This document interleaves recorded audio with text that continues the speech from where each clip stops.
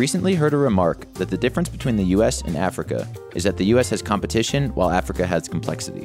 And certainly one reason for the complexity can be attributed to a lack of infrastructure.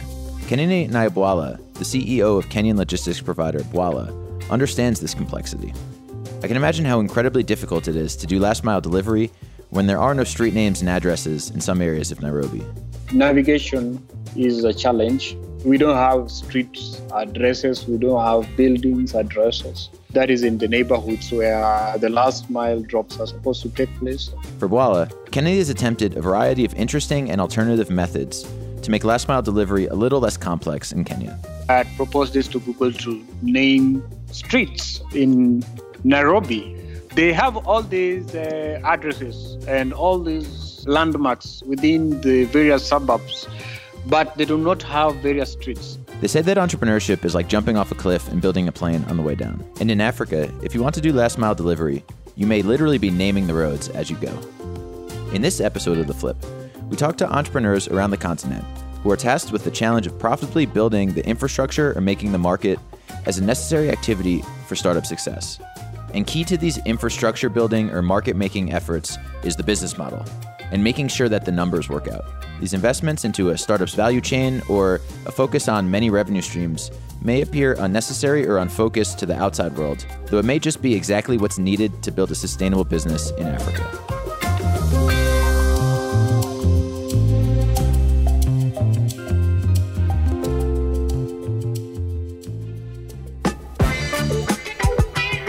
You're listening to The Flip, the podcast exploring more contextually relevant stories from entrepreneurs around Africa.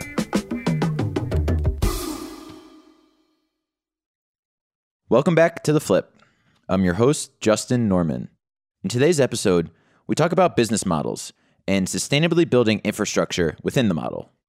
If we start with the assumption, which is a tenet of Silicon Valley style entrepreneurship, that it's best to start with one business vertical or revenue stream at a time.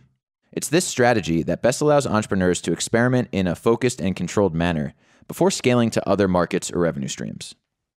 On the other hand, it seems that African businesses don't always have that luxury, due either to a lack of infrastructure, market size, or other issues such as political or economic risk. So how are entrepreneurs in Africa solving problems and building sustainable businesses? And what does that look like from a strategy and business model perspective? My name is Joanna Bichsel, and I'm the CEO and co-founder of a startup called Kasha.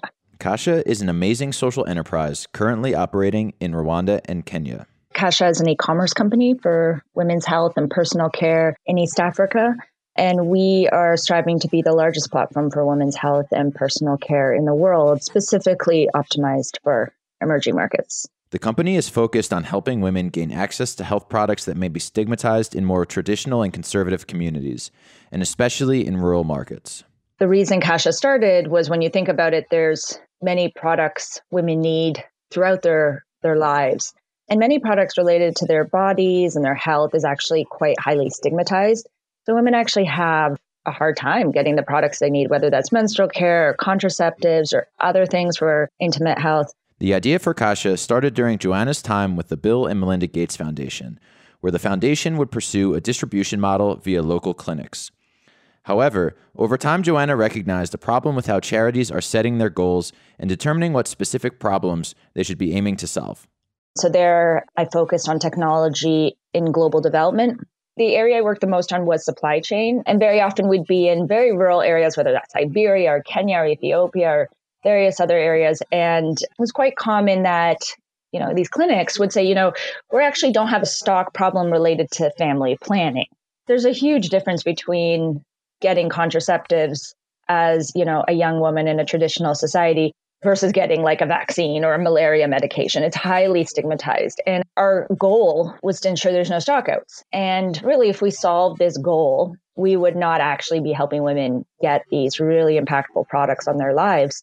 So Joanna went out to try and help solve this problem. I actually tried to look for a job where someone was doing this. I'm like, someone's got to do this. And it didn't exist, which was insane. And then when the business model came together, I was like, how does this not exist? And that's basically how it started.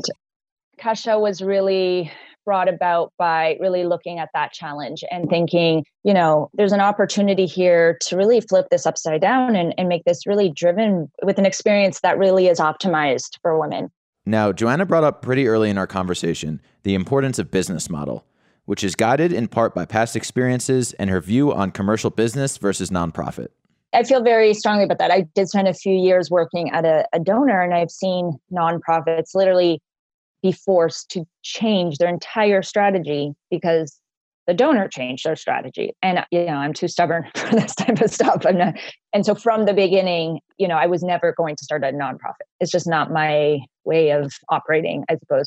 There's a difference between NGOs where, you're giving products away for free, but I also very much believe in the value of business. And if just the data there, if someone's spending the little money they have to buy something of value and they keep coming back, you're providing something of value. And I think that that's really important. For Joanna and Kasha, it all started with business model, which is of a special importance for a business that's primarily focused on selling products for bottom of the pyramid consumers.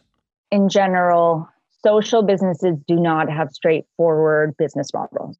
You have to be creative if you're selling products to, some of the poorest people in the world. For us, when you think about it, we are e-commerce and, we're selling products that have to be competitively priced. This will not work if we are more expensive than what people can get in stores in the traditional way. And on top of low margins, making matters more complicated, some of the poorest people in the world are also very hard to reach, which means different customer acquisition strategies and customer experiences, depending on who they're selling to. One of the differences about Kasha is we do serve women of all socioeconomic levels in urban and rural areas. And so the way people order, the way we market, the way we deliver is different depending on, what kind of customer segment type you fall into. And it's really about meeting our customers where they're at. In rural areas, in Rwanda especially, e-commerce is very new. We quickly became the largest e-commerce company by volume of orders there. And that means you actually have to teach people about e-commerce, which slows you down. But you can't just set up a Shopify site in an apartment and ta-da, e-commerce is booming. There's a lot of offline as well as online activities that you do. We have a Kasha agent network around the country. These are women, they live in the communities. Some of them are community health workers, and they are the face of Kasha. They help build trust, help people feel comfortable ordering online and knowing that no one will see what they're ordering. So there's a variety of ways, depending on the customer segment, where we've really tried to optimize for the experience.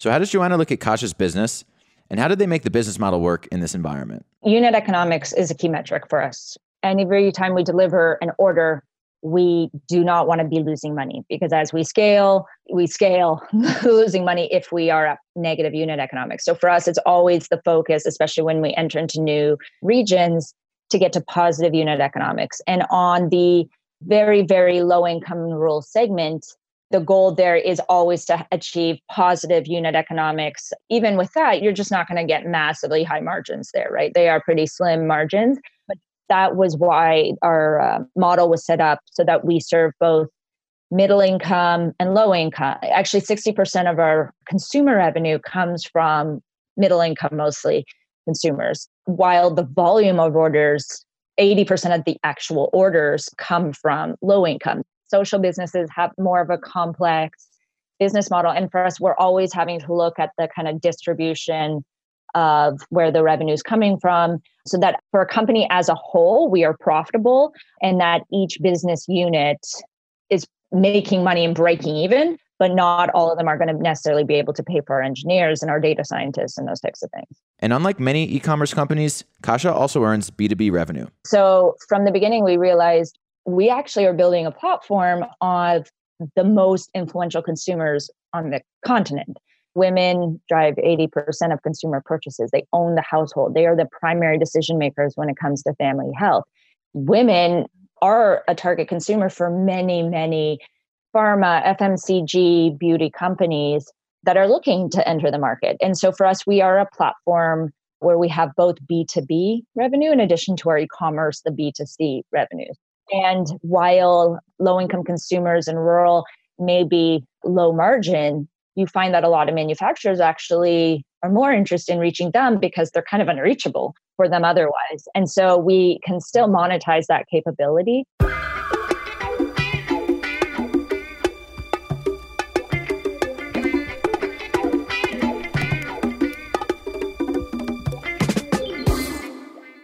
Kasha has proven out a sustainable model that, regardless of their distribution of revenues, allows them to accomplish their goal of getting stigmatized products into the hands of rural and low-income women in East Africa. Kasha's model effectively addresses a market size challenge.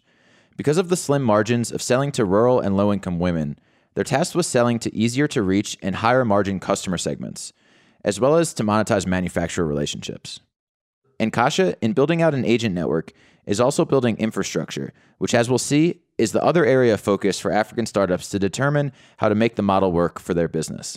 Imagine London or New York City without the underground, without the subway, without the ferries, and with 70% of the streets being unpaved or poorly paved, right? And then you have about 20 million people within 1,000 square kilometers of land trying to get around on a daily basis to conduct their business. It's an absolute nightmare. That's Adedayo Bamiduro, the co-founder and CEO of Nigerian transportation company MAX.ng, which provides ride-hailing and last-mile delivery using motorcycle taxis, known in West Africa as Okadas. I spoke with Tayo and fellow co-founder, Max's chief growth officer, Chinedu Azodoh, about the level of complexity they need to overcome and the subsequent investments they need to make to not only build a sustainable business, but to disrupt and improve the difficult transportation situation in Africa's largest city, Lagos.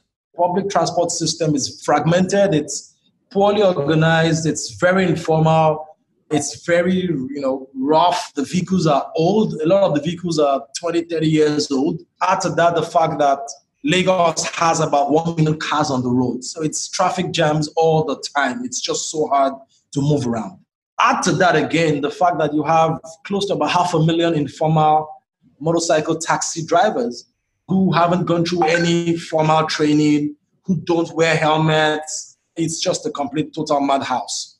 That's the context we're talking about here. But where many see chaos, Tayo and Chinedu see opportunity. What Max has done is to bring a little bit of sanity using technology, using training, and using mobile payments to organize that industry and make it safer, more accessible, and more affordable for commuters. And how has Max begun to bring sanity to Lagos? We launched a delivery service about 3 to 4 years ago now, and then we pivoted to a pure mobility platform that does both ride-hailing and last-mile delivery. Here, we immediately see a diversion from the typical Silicon Valley method of entrepreneurship. Rather than focus on one vertical at a time, the Max founders opted to spread their services out horizontally and focus more broadly on providing services to solve more general mobility challenges in Lagos. Max is building technology infrastructure and financial services to bring Africa's mobility industry online. And the way we're doing that is we're providing asset-backed vehicle financing to drivers. We're providing driver training. We built an e-hailing platform that connects drivers to commuters on demand. We're also providing other services like insurance and identity management and licensing to drivers. So it's a bunch of really important things we're doing because the basic infrastructure needed for mobility doesn't exist in most parts of Africa today. The industry is still very informal and very fragmented at the same time. And that explains why you have, high accident rates, for example, in the two-wheel mobility space. So what Max has done is to build a couple of very critical supporting infrastructure to make transportation safe, affordable, and accessible in sub-Saharan Africa. Some of the things we've done, for example, we've built transparent dynamic safety scoring system for drivers, driver academy that focuses on bringing on board high-quality drivers, implemented an infrastructure/innovative approach that combines ride-hailing with financial services and mobile commerce. We're executing with a very strong partnership-driven approach. So we're working very closely with financial institutions, with governments, and also with vehicle manufacturers and payment companies to create all the elements needed to provide an app-based 2- and 3-wheel mobility service. Ride-hailing, last-mile delivery, financing, mobile payments, insurance, driver training, and safety. That's like 6 or 7 businesses and innovations in one. What do Max's investors think about all of these verticals they've gotten into? There was a lot of explanation that had to be done to explain why we needed to sell health insurance to drivers, why we needed to not just do motorcycles, but we need to build out a field operations team to provide support and all these other things. That's Chinedu. I think we've got to a point where they just get it and they trust that we're making the right decisions for the company because they see the numbers. But initially, there was a lot of, no, it doesn't make sense, don't do that. Oh, no, it doesn't make sense, don't do that. Oh, in America, we didn't do it this way. I think there's been some learning and some exchange of knowledge. And I think that's the great thing about having investors who believe in you as founders and as leaders in the organization. They believe in your ability to make the best decisions and are willing to give time to see how things work out. We're very lucky in that sense. I think a crucial thing that Chinedu just mentioned, and that I hope isn't overlooked, is that their investors trust them to make the right decisions, amongst other reasons, because they see the numbers. In other words, Max is building a business and gaining traction across all of these verticals and creating impact at all levels of their value chain in a viable and sustainable way. If you're trying to do sustainably, then it might make sense to, come with a sensible amount of money, have that money available to tap into, but initially be lean in the sense that, we're going to take an approach of testing things, trying out and figuring out what works, right? And then when you figure out what actually works, then you can spend a lot of money scaling that. If you don't figure out what works and just start to scale, you will finish spending the money and not have achieved the level of scale you're looking for. And if we think back to the quote on competition versus complexity, we can see how it's most beneficial for Max to take this sustainable approach. The real competition is the complexity of the problem itself. What we're seeing is that ultimately the biggest competition or the biggest threat to success or survival is actually figuring out how to operate as efficiently as possible internally rather than being obsessed about what other players are doing in the market. So ultimately, especially in a market like ours, first mover is typically not necessarily an advantage. It's more about who provides the most value, right, to customers. Whoever figures out how to do that ultimately will win. And the impact of investing in infrastructure and sustainable growth? When you think about what the impact of this stuff is, on average, people spend 5 to 6 hours a day in traffic. That's 1/4 of your life during the week, sitting in a vehicle, trying to get from one point to another. For the record, they're traveling less than 30 kilometers per average most days. There's a lot of time for 30 to 60 kilometers. It's a lot of time. What we've been able to do with our platform is to essentially crash that from 6 hours to 30 to 45 minutes each way, which essentially means under 2 hours. For the drivers, coming to the market, the drivers on average made about 30,000 naira a month, which is $70 or something like that. We've been able to increase that 4 to 5 times to date. The average accident rate for motorcycle taxis, average death from motorcycle taxi accidents in Nigeria is one person dies on average, I think, every 16 to 20 minutes. On the MAX platform, our accident rate is less than 0.1%, and we have 0 deaths on our platform.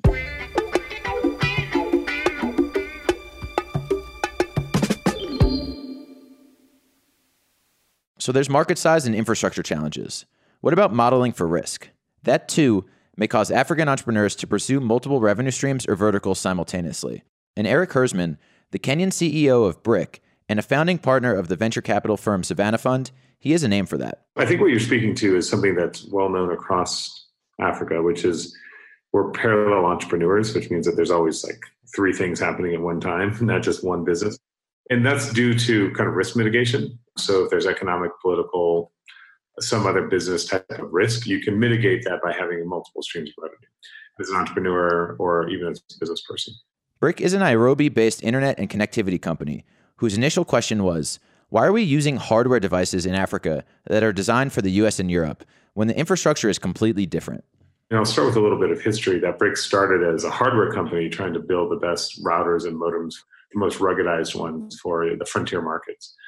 It was pretty quick after that we built and started shipping the first one that we realized we may be solving the wrong problem and that we shouldn't be trying to just build the best product for internet connectivity, but we should be trying to get people online. That's actually what the real goal is. Now BRCK uses its hardware, leverages its hardware to provide solutions to get people online. So Moja is the brand of the product that is out there in the public. And Moja is, a Wi-Fi hotspot that's in public spaces. So buses and barbershops and youth centers and marketplaces that anybody can jump on for free. And then what we do is how we monetize that is we sell either content caching, digital engagement, some type of computation service on the platform to businesses. And then a byproduct of that is free public Wi-Fi. All of this is made possible by technology called the Super Brick. The Superbrick is actually the foundation layer for all we do. Highly ruggedized data center that we also use for our connectivity because it's got computation, it's got storage up to 5 terabytes, and it's got power and connectivity. The Mojo platform uses the Superbrick inside of transportation and fixed locations. Even some of the new R&D stuff that we've been working on in our labs around IoT, so our Pico Brick, speaks to the Superbrick over long range. And so we kind of use that as the base foundation for a lot of the services that we sell. Up to this point, all of Brick's products have been consumer-facing. But as parallel entrepreneurs, Erik and the Brick team are looking at other ways to leverage and monetize their technology. We're open to the idea of having our Superbrick be sold as an enterprise product. We've been using it ourselves. We haven't been selling it. So now we're thinking, okay, well, we've gotten to a point where it's hardened up enough. It's really useful.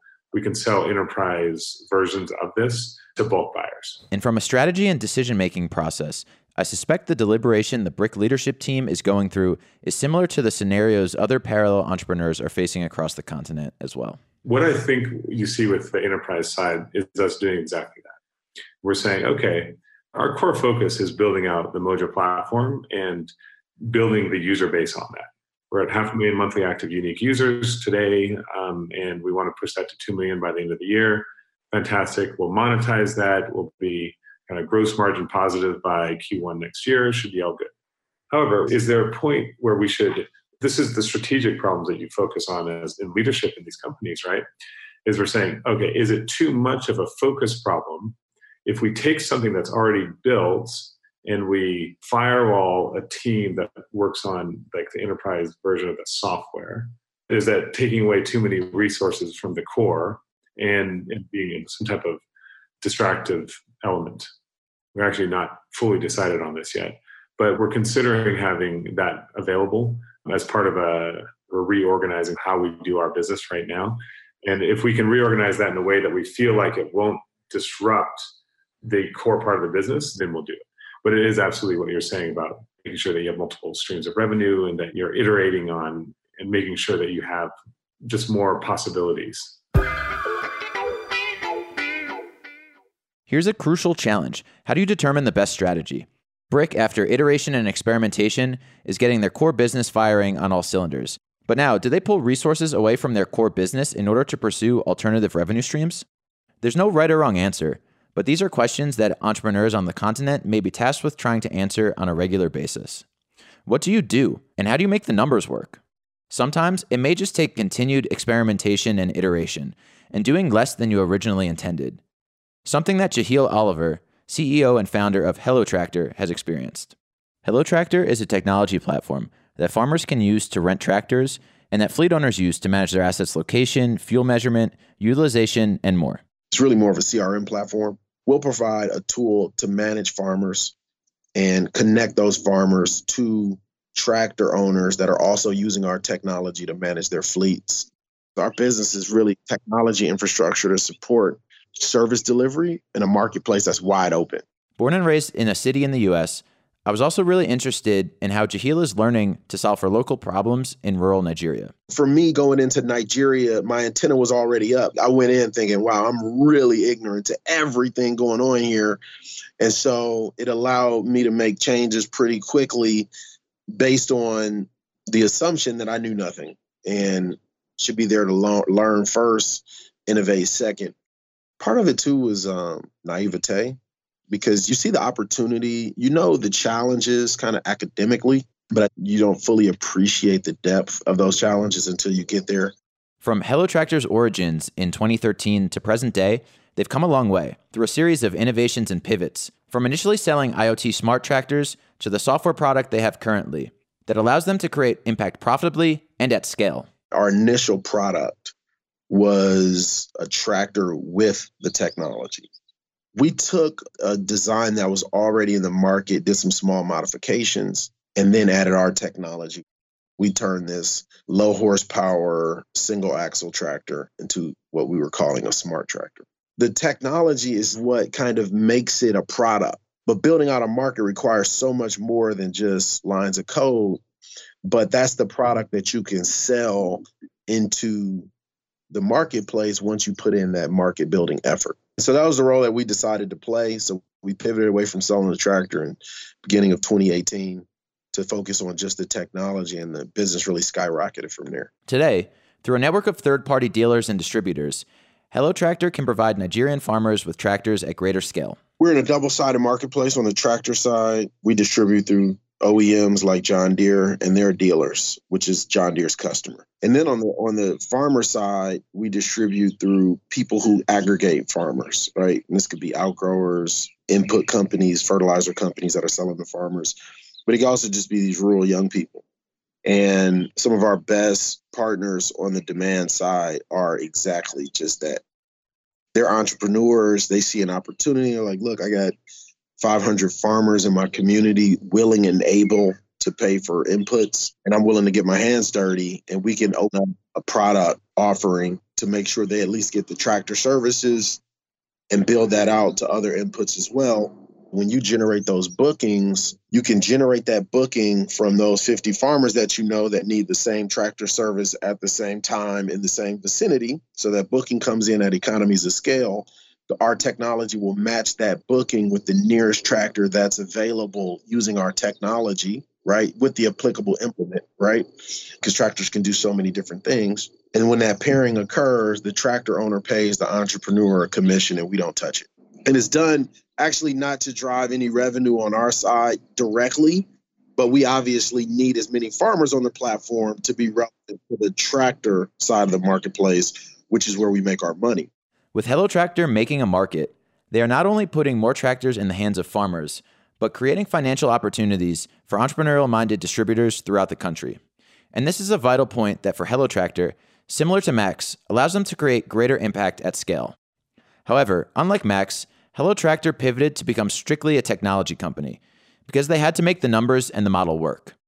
Jehiel determined that to create the most impact at scale, it was actually most beneficial for them not to go all the way down to the farmers, who are ultimately the direct users of the tractors. When we first started, we had this SMS booking platform. It took less than 2 months of that product in the market to realize all this stuff people are talking about SMS, as academic and development aid stuff, it don't work. You need to build an app. And the app doesn't have to scale across, 80 million people. But you do need maybe 1,000 people that are power users of that application, aggregating demand on behalf of the 1,000 farmers in their community. And so you get that multiplier effect. From a funding perspective, they've received grants that can help build out their distributor network. And then, of course, the grants, which is generally a pass-through, though. Ziggy is looking at building out a booking organization in South Africa. He's like, I got 10,000 farmers. These 10,000 farmers represent around $500,000 in booking commissions every year. But he needs to put some infrastructure in place to actually capture that opportunity. How do you get the capital to inject into Ziggy's business to get him up and going? What Hello Tractor would do is we would go out, we would use our partnerships with these development organizations, get a grant as a pass-through. We would help them get the grant. It would come in under Hello Tractor, but then it would just flow directly through to Ziggy as a sub-grantee to execute on these certain things. For Hello Tractor, they've made the strategic decision not to build the infrastructure, which would be a business model risk. Rather, they're raising money accordingly and passing those funds on to those in the value chain whose responsibility it becomes to build up the demand side of their marketplace. Ultimately, however, it hasn't always been an easy conversation when seeking donor-funded grants. I think we've been hurt because we don't go all the way down to the last mile. A lot of the people, like I was mentioning, how we'll raise money for our partners. And, a lot of people will say, well, you're making money with John Deere. I'm like, well, that's business. You guys give grants. So we're going to take that grant and give it to somebody who is working at that last mile. And they're like, but we're giving a grant to you, so we want you to work at the last mile. I'm like, that's not possible. We're in multiple markets. How could we possibly do that level of work, that level of engagement in all these different markets? The cost of customer acquisition is so expensive at that last mile level. It's best done by somebody who's already there. And Jehiel had to be incredibly mindful of the impact on local relationships as well. And could you imagine, if we did that at any meaningful scale, our partners would be so skeptical of ever doing business with us. As they scale, Hello Tractor's model dictates that they shouldn't go all the way down to the last mile. Yet invariably, Hello Tractor is building infrastructure and creating impact, whether or not they go all the way down to the last mile. And as for their impact, If you get one person working a hectare, and the average plot size in Nigeria is about 1.1 hectares. So if it's one individual working that plot, it takes about a month to prepare the land for the season. You're literally bent over with a hoe, going row by row, digging up that concrete. And it's hard as concrete, that soil. But, the unfortunate reality is most farmers start that work when the rains begin. So you miss about 30 days. And every day you plant late in a rain-fed system, you lose about a point in yield. So you've already lost 30% of your harvest just by planting late because you're doing it manually. A tractor knocks that same work out, 1 hectare, it'll be done in an hour. It's crazy. 30 days of work gets reduced down to an hour. So you get the yield that you would have lost from manual production. But then also it's cheaper. That manual labor costs about $5 a day. That's the rural wage rate in Nigeria. So that's $150 for the month. The tractor service costs $75 for land prep, roughly, a little less. So you save 50% on your land prep costs. So you save, you yield more, you plant more efficiently, and you don't have to do as much work.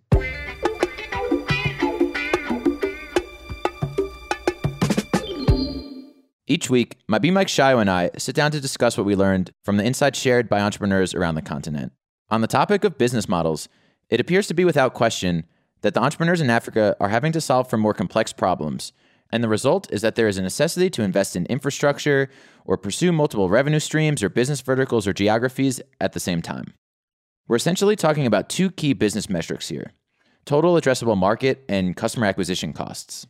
And I think it's important to understand the context, both in terms of where you're doing business and the stage of your business, which has implications for the strategy and decisions that businesses in Africa make and the impact the decisions have on these key metrics. And while this may be harder or more complex, it may also leave companies much better off in the long run, having built a moat and created a business that's much harder to compete with. That's what Sayo and I were super interested in discussing further. Take a listen. When I think about the necessity for differing business models, I think about 2 things. Number 1 is market size. Question of, if there is not a big enough market size for what you want to do, it almost necessitates being in multiple markets or having multiple revenue streams.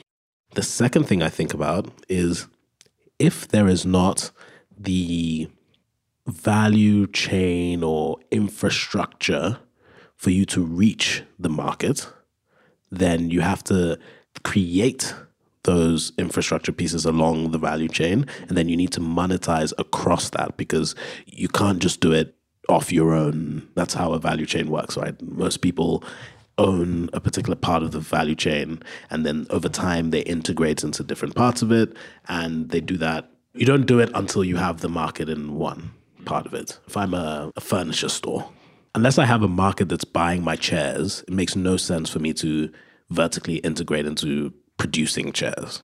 So that's often how it goes. But I think that what we find on the continent is that, just to get people to buy my chairs, I need to also make the chairs.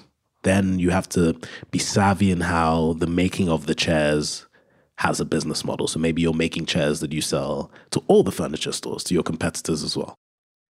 My feeling is that the question we want to answer, right, is that in Silicon Valley, the vibe is that focus on one thing, get awesome at it, then you can pivot and move around. That's kind of a common practice. But I think the question that we probably want to explore here is, when is that not necessarily true?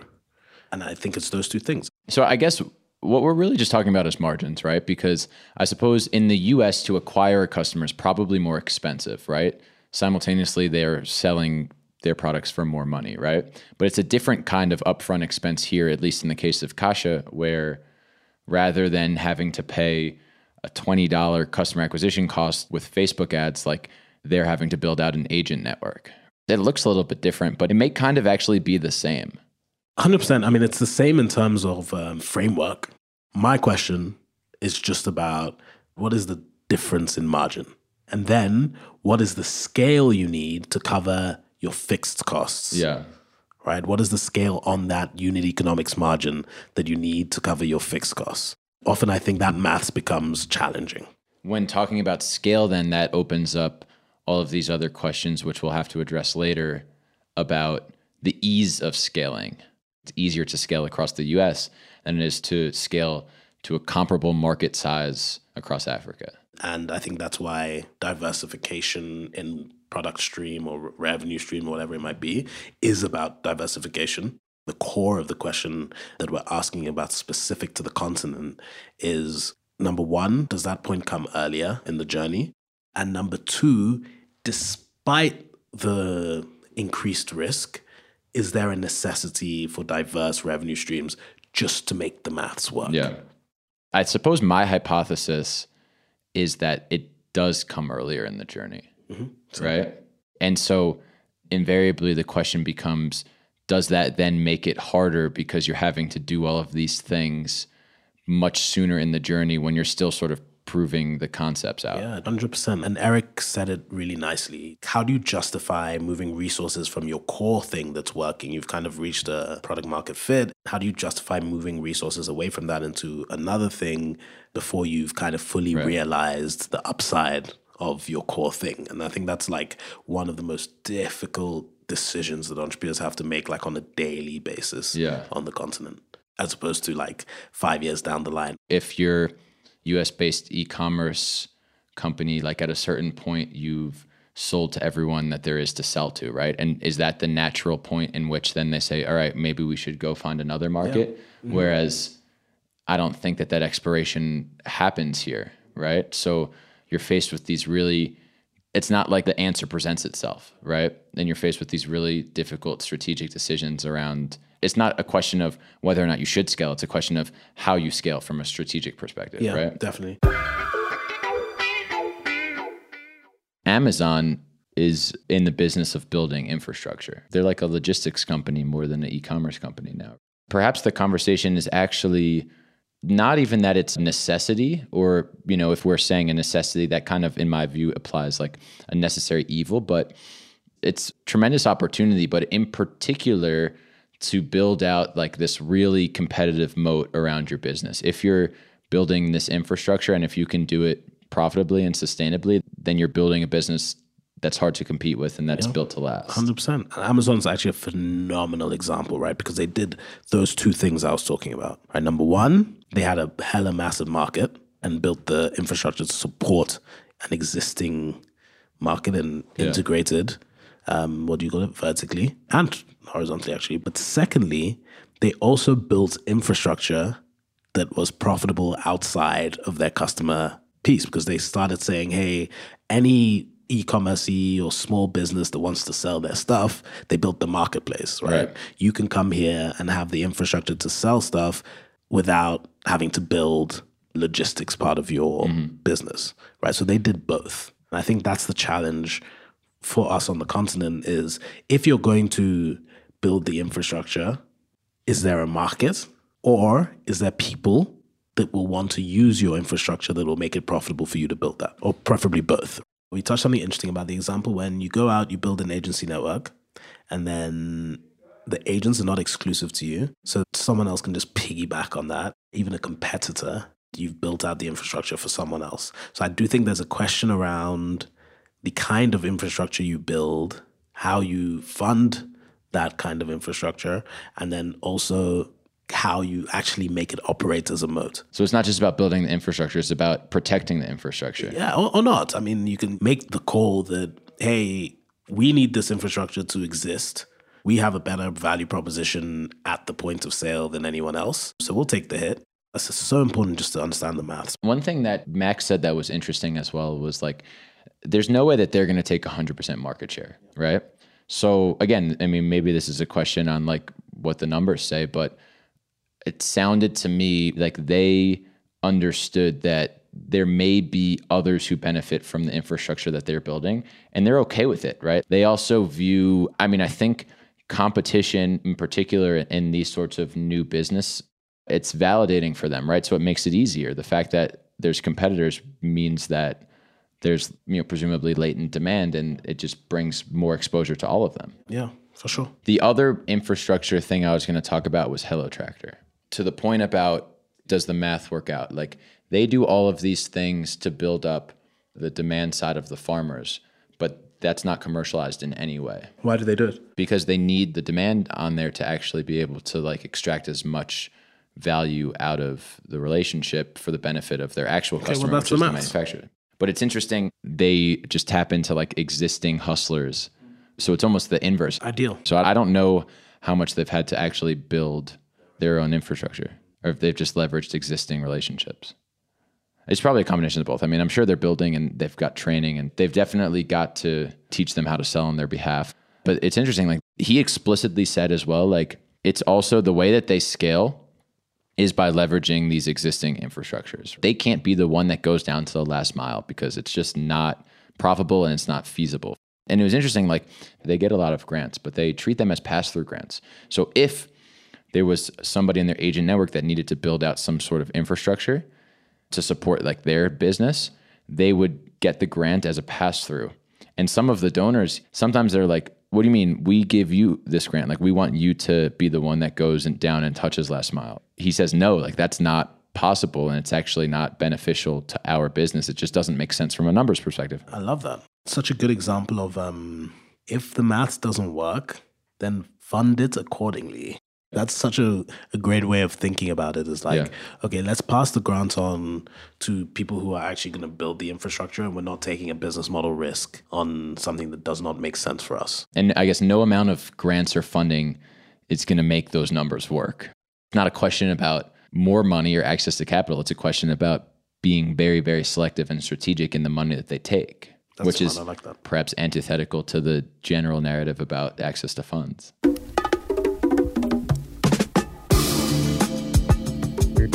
Thanks for listening to this episode of The Flip. You can subscribe on your favorite podcast app and follow us on social media at The Flip Africa. You can also join our newsletter by going on our website, theflip.africa. Tweet us, DM us, email us. We'd love to hear your feedback on the show. We'll see you next time.